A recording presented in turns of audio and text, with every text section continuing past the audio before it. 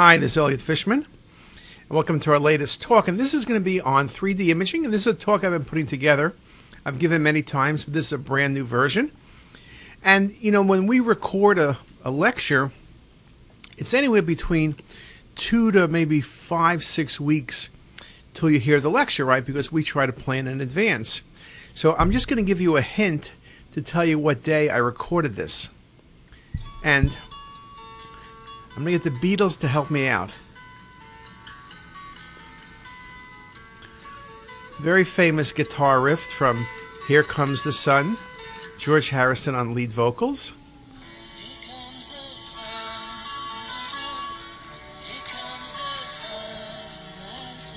Okay, you got it. I'm recording it in about 30 minutes Baltimore time. The top eclipse will be happening, and I'm sitting here lecturing.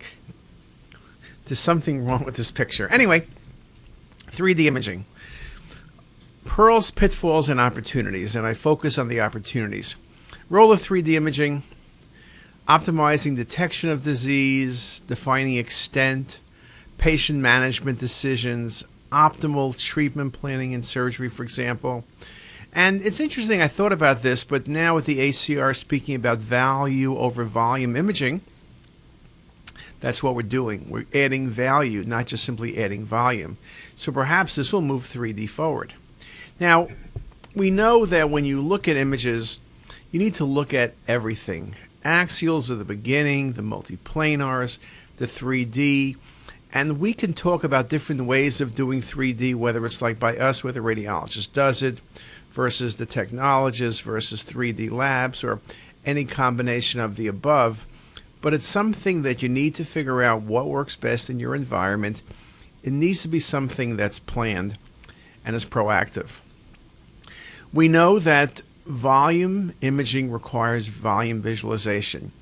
And in the past, perhaps you can argue 3D wasn't that good because the CT data sets were not that good. Now with isotropic data sets, we know that there's so much information in the data set that we need to figure out a better way of understanding what's in the data set, and that is really 3D visualization. And perhaps 3D is a bad term. Perhaps we should focus on the term visualization, which increases our ability to really understand a data set, to perceive features which are hidden but nevertheless are critical for diagnosis and exploration. Again, all very important. And I always like to show a few classic cases, including this one, which shows this little dot, and make the point that that could be a small node, a small vessel, could be almost anything. But in the volume, instead of looking at a slice, you look at thousands of slices together, and you recognize that it's the patient's left gonadal vein, which is a key landmark if you're doing a laparoscopic left nephrectomy. It's a structure that's 2 to 3 millimeters in size. It's seen on almost every CT scan. But on axial imaging, it's hard to recognize. But in volume, in this case volume rendering, it's very easy to recognize and very easy to see. So this does make the point, there's information in the data that we understand better in 3D. Or this case, which I've shown before, of Crohn's, with thickening of the small bowel seen on the axial imaging. And the coronals give you a better look at the extent of the bowel involvement, and perhaps give you a better visualization of the mesentery. But then the 3D MIP images really show you the mesenteric vessels well, and the vasa recta, and the fact you're dealing with active disease because of the prominent vasa recta. And again, MIP imaging is a projection technique. It doesn't show you the bowel well, but that same data set, looking at the volume rendering, I now see the mesenteric vessels. I now see the diffuse thickening of the bowel, and I see the entire process. And remember, the images here are the same images I showed you from the axials, but instead of looking at thousands of slices, I'm looking at the volume. For the referring clinician, there's more information in the volume. For the radiologist, there's more information in the volume than it is scrolling through those individual slices. Or in this case, where you can see what perhaps looks like a pancreatic mass, but then you look at it on 3D and you realize this vascular lesion is not in the pancreas, but is actually in the duodenum. And you can see the vessel feeding it, and this was a GIST tumor. Now, when you look at 3D imaging, you realize that so much has changed from hardware to software. From the days of digital equipment to Pixar to Next to the greatness of silicon graphics to special purpose boards to where now NVIDIA rules with special purpose boards, and you can do many things on your iPhone or iPad. We can look at the images and they tell a story, because the images, if you're good, that's a hip and a pelvis, and those are the first Lucasfilms or Pixar images. It was unbelievable when they came out, but one would have to say, gee, I don't know. But here we had RGB. We could tell soft tissue from fat, from bone. And this idea about this volume rendering was one of the other big things Pixar had. And although Pixar computers are sitting in museums or on my wall, the software, the guidance, the theory is alive and well. And so whether you're in 1988 doing 4mm thick sections every 3 millimeters, showing muscle and bone, or doing a whole body, which was a cadaver, taking 7 hours to acquire and then multiple days to process. We can do it in a matter of seconds these days. And you realize when the data sets improve, you can see the detail of dilated bronchial arteries coming off the aorta or the prominent gonadal veins in this patient with pelvic congestion syndrome, or looking at not just the images on an axial plane, or looking at static images, but looking at this patient with a pseudoaneurysm in the ascending aorta, where you very nicely can watch the motion of the pseudoaneurysm, and whether you're using black or white or color, you can see great detail. And then also recognizing this example where there's a filling defect seen by the aortic valve leaflets, and as you look at the 4D motion, you can see it's coming off one of the cusps. This is a papillary fibroelastoma, and you can manipulate the data sets as you watch them move and the valve opening and closing, and you can see the similar findings when you go to a negative display. And again, very impressive, showing you that polypoid mass that arises off the valve leaflet. Just a beautiful example of the details CT can give. Now, I mentioned the processing has gone from hardware and software to hardware and software, but on a different scale. We talk now about server-side rendering and post-processing, where the images are seen on iPhones or iPads or the equivalent, and the processing is done remotely using special purpose boards like NVIDIA boards. The fact that this is a very seamless operation, the fact that you can maintain confidentiality because the information is not stored on your device, but it's stored remotely and only viewed on your device. And the quality of looking on this iPad at the patient's hepatic mass with focal nodular hyperplasia, or looking at this iPad of a runoff study where you can see the vessels or the bone subtraction from a dual energy study, or again looking at a large left renal cell carcinoma with neovascularity spread into the perirenal soft tissues, and showing you not only the multiplanar coronal and sagittal, but also taking you into the 3D imaging. The ability to create real-time 3D images is indeed a possibility and something we routinely do. Now, I mentioned that hardware and software need to be integrated, so this idea about volume rendering, which has lasted for 3 decades, it has stood the test of time because it was different. It enabled you to create images that kept all the information. It became an important tool. You went from binary classification to volume rendering. It was very, very critical, and it allowed us to become a valuable resource in terms of patient management. Now, I will admit, I often will describe and will say that we thought things would pick up a lot faster. This article in 91, State of the Art Radiology, talking about how we enter the 90s, 3D will become routine, did not take place. And I wrote an article 15 years later in Radiographics and predicting within a few years CT imaging will no longer become routine with 3D, but a part of routine cases. And now fast forward 11 years and things have not changed. And we wrote that in 2012 and we're writing it in 2017 and 2018. The things, I will admit, are much slower than they thought they were going to be, but they are moving along. Now, when I speak about volume rendering, it's important to recognize the rendering technique is the most important technical determinant of 3D image quality, and that assumes a good data set has been acquired. The rendering technique is a computer algorithm used to transform axial slices into 3D imaging. When you do multiplanar, you're creating set planes from the data set, typically coronal and sagittal, but also oblique and curved planar. And of course, the MPR is dependent on the quality of the initial data set. That's true with multiplanar or 3D. And so once we went to isotropic data sets, it became excellent.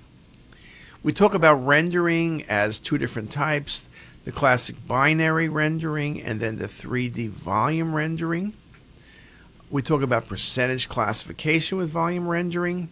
And so when we were able to start doing volume rendering, we recognized the ability to do color. We recognized the ability to show tendons and muscle and skin, make things more or less opaque to show specifically what we want to see. And so not only can we show different structures, but it'll be up to us to choose what we wanted to show. Volume rendering was this percentage classification scheme, and it assumed that a voxel can contain more than one tissue type. And that's why it was so much better than binary classification, where you either was or you weren't. A voxel was bone or was not bone. Shades of gray were not possible. And the volume rendering technique is described by Drebin and Lauren Carpenter and Pat Hanrahan, implemented a technique with a probabilistic classification.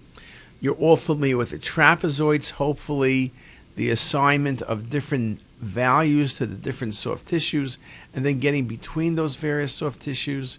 We talk about adjusting trapezoids in real time, assigning color and transparency. Each voxel gets a color and transparency by taking a weighted sum of the percentage of each tissue type within that voxel. And then we create an image by simulating rays of light through the volume and then project it on the computer screen. Now, one of the challenges, of course, with volume rendering is that you need to be able to adjust things on the fly. There's an infinite number of values you can use. Now, I will admit that I do presets and I modify from there.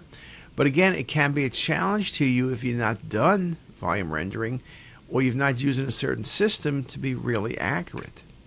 Now, we talk about things. So, for example, volume rendering. Here's an example of a patient where if you scroll through the data set, you're able to see variations where the left main coronary artery is coming off the right cusp. And as you reconstruct that, you can see beautifully in 3D that process where you can see the right cusp and you see the right coronary and then you see the left coronary. And again, you can see here, not only am I showing you this in the right on volume rendering, but I'm able to interact with those images. And here I'm showing you again a set of images showing you with the motion present, the beating heart, showing you that variation where the left coronary is coming off the right. And then here it is just one more time showing you the MIP image of that. And then I can adjust the MIP. So again, one thing hopefully you understand is that it's not just shooting static 3D images that's ideal to me. It's being able for me to go into the data set and choose the plane and perspective I want. I always can choose the best plane and perspective by going through the data set. It's hard to determine in advance what the best plane and perspective is going to be. Then we talk about MIP, which is a technique that falls between shaded surface and volume rendering. Basically what you're doing is you're looking at a ray of light showing you the brightest structures. One of the things that's good about MIP, of course, is that it's a little bit less dependent on the user. And also, where volume rendering will vary from different manufacturer, MIP tends to be the same. It shows you the brightest structures. Now, one thing about MIP is you adjust the slab thickness. The thicker the slab, the more in the data set. Sometimes there's too much.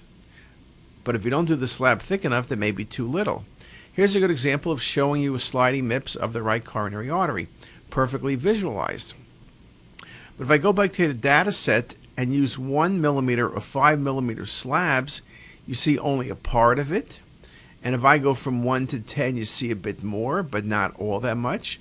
And from 10 to 20, a bit more. And 10 to 30, you can see the entire vessel. So again, it's very important to recognize the interactivity and choosing the right slab. We talk about MIP as a way of looking at vessels. So when I do automatic bone removal with dual energy data sets, you can get very nice views of the carotids and circle of Willis. We can look very nicely at the liver and then create images which show this vascular mass, which is focal nodular hyperplasia. As we scroll through the mass, you begin to see the feeding vessel, the very bright tumor, but only as bright as the aorta, not a hepatoma, and the stellate scar on the coronal view, nicely shown.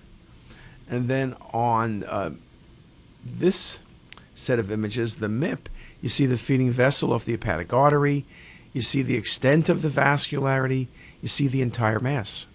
So again, visualization, sometimes volume is better, sometimes MIP adds a lot. We routinely do both of them. Now, you want to be careful with MIP because the projection technique, you can make mistakes. So if I ask you in this renal donor how many renal arteries there are, whether it's MIP or volume rendering, there are 2 renal arteries. If I then ask you, where's the renal vein? You look at the 2 images, the MIP, it's retroaortic, and the volume rendering, it's preaortic. Something's wrong. Both of these can't be right. Another example, volume rendering versus MIP. On the volume rendering, preaortic renal vein on the left. On the MIP, it's retroaortic. What's the reason? What's the problem here? Well, here's the problem. With MIP, the brightest voxels always appear to be out in front, even if they're behind other structures. So the aorta is always brightest because of arterial phase, and so it appears to be closer and the veins posterior. With MIP, the brightest voxels always obscure all of the structures behind them or in front of them. So it's important to recognize MIP creates certain potential problems. And that's something that becomes very, very important as we choose rendering techniques. And we'll go through that in more detail. Now, one of the other things we do look at is looking at post-processing tools. And one of the key things in terms of 3D MIPPing is, or 3D volume rendering, is the correct tools. And there are a number of tools from bone editing to vascular segmentation to coronary arteries to fly-throughs for virtual colonoscopy to CAD and the like.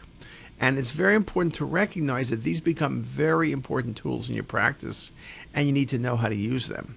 Something as simple as automated bone removal. And here's just a nice example. You can see the ribs in place, and as a cirrhotic patient, we want to get the ribs out of there. Here it is on portal vein with varices. You can see the large gastric varices. But you see the ribs kind of obscure parts of the liver. Well, we use the computer to take away the bone, and now look at the portal vein, SMV, splenic vein, and all the collaterals. You see everything, but nothing is obscured by the presence of the bone. And that's how you need to look at these studies. You need to do it the correct way. And now with bone removal, it's really even better with dual energy. Dual energy allows you to remove bone based on the different elements. So calcium and iodine are able to be separated. And so you can get beautiful looks at the vessels. Here's a great bypass graft off the aorta down to the left external iliac. And bone removal with dual energy with these techniques is much more accurate and faster. Here's one showing you the skull and brain, and look how nicely it looks like a classic angiogram. And whether you're doing that or the carotids, you see an artifact by the right, a carotid artery, and that's just simply due to very dense contrast causing a dropout in the data set, something you need to recognize. So it's very important to recognize how you do these studies.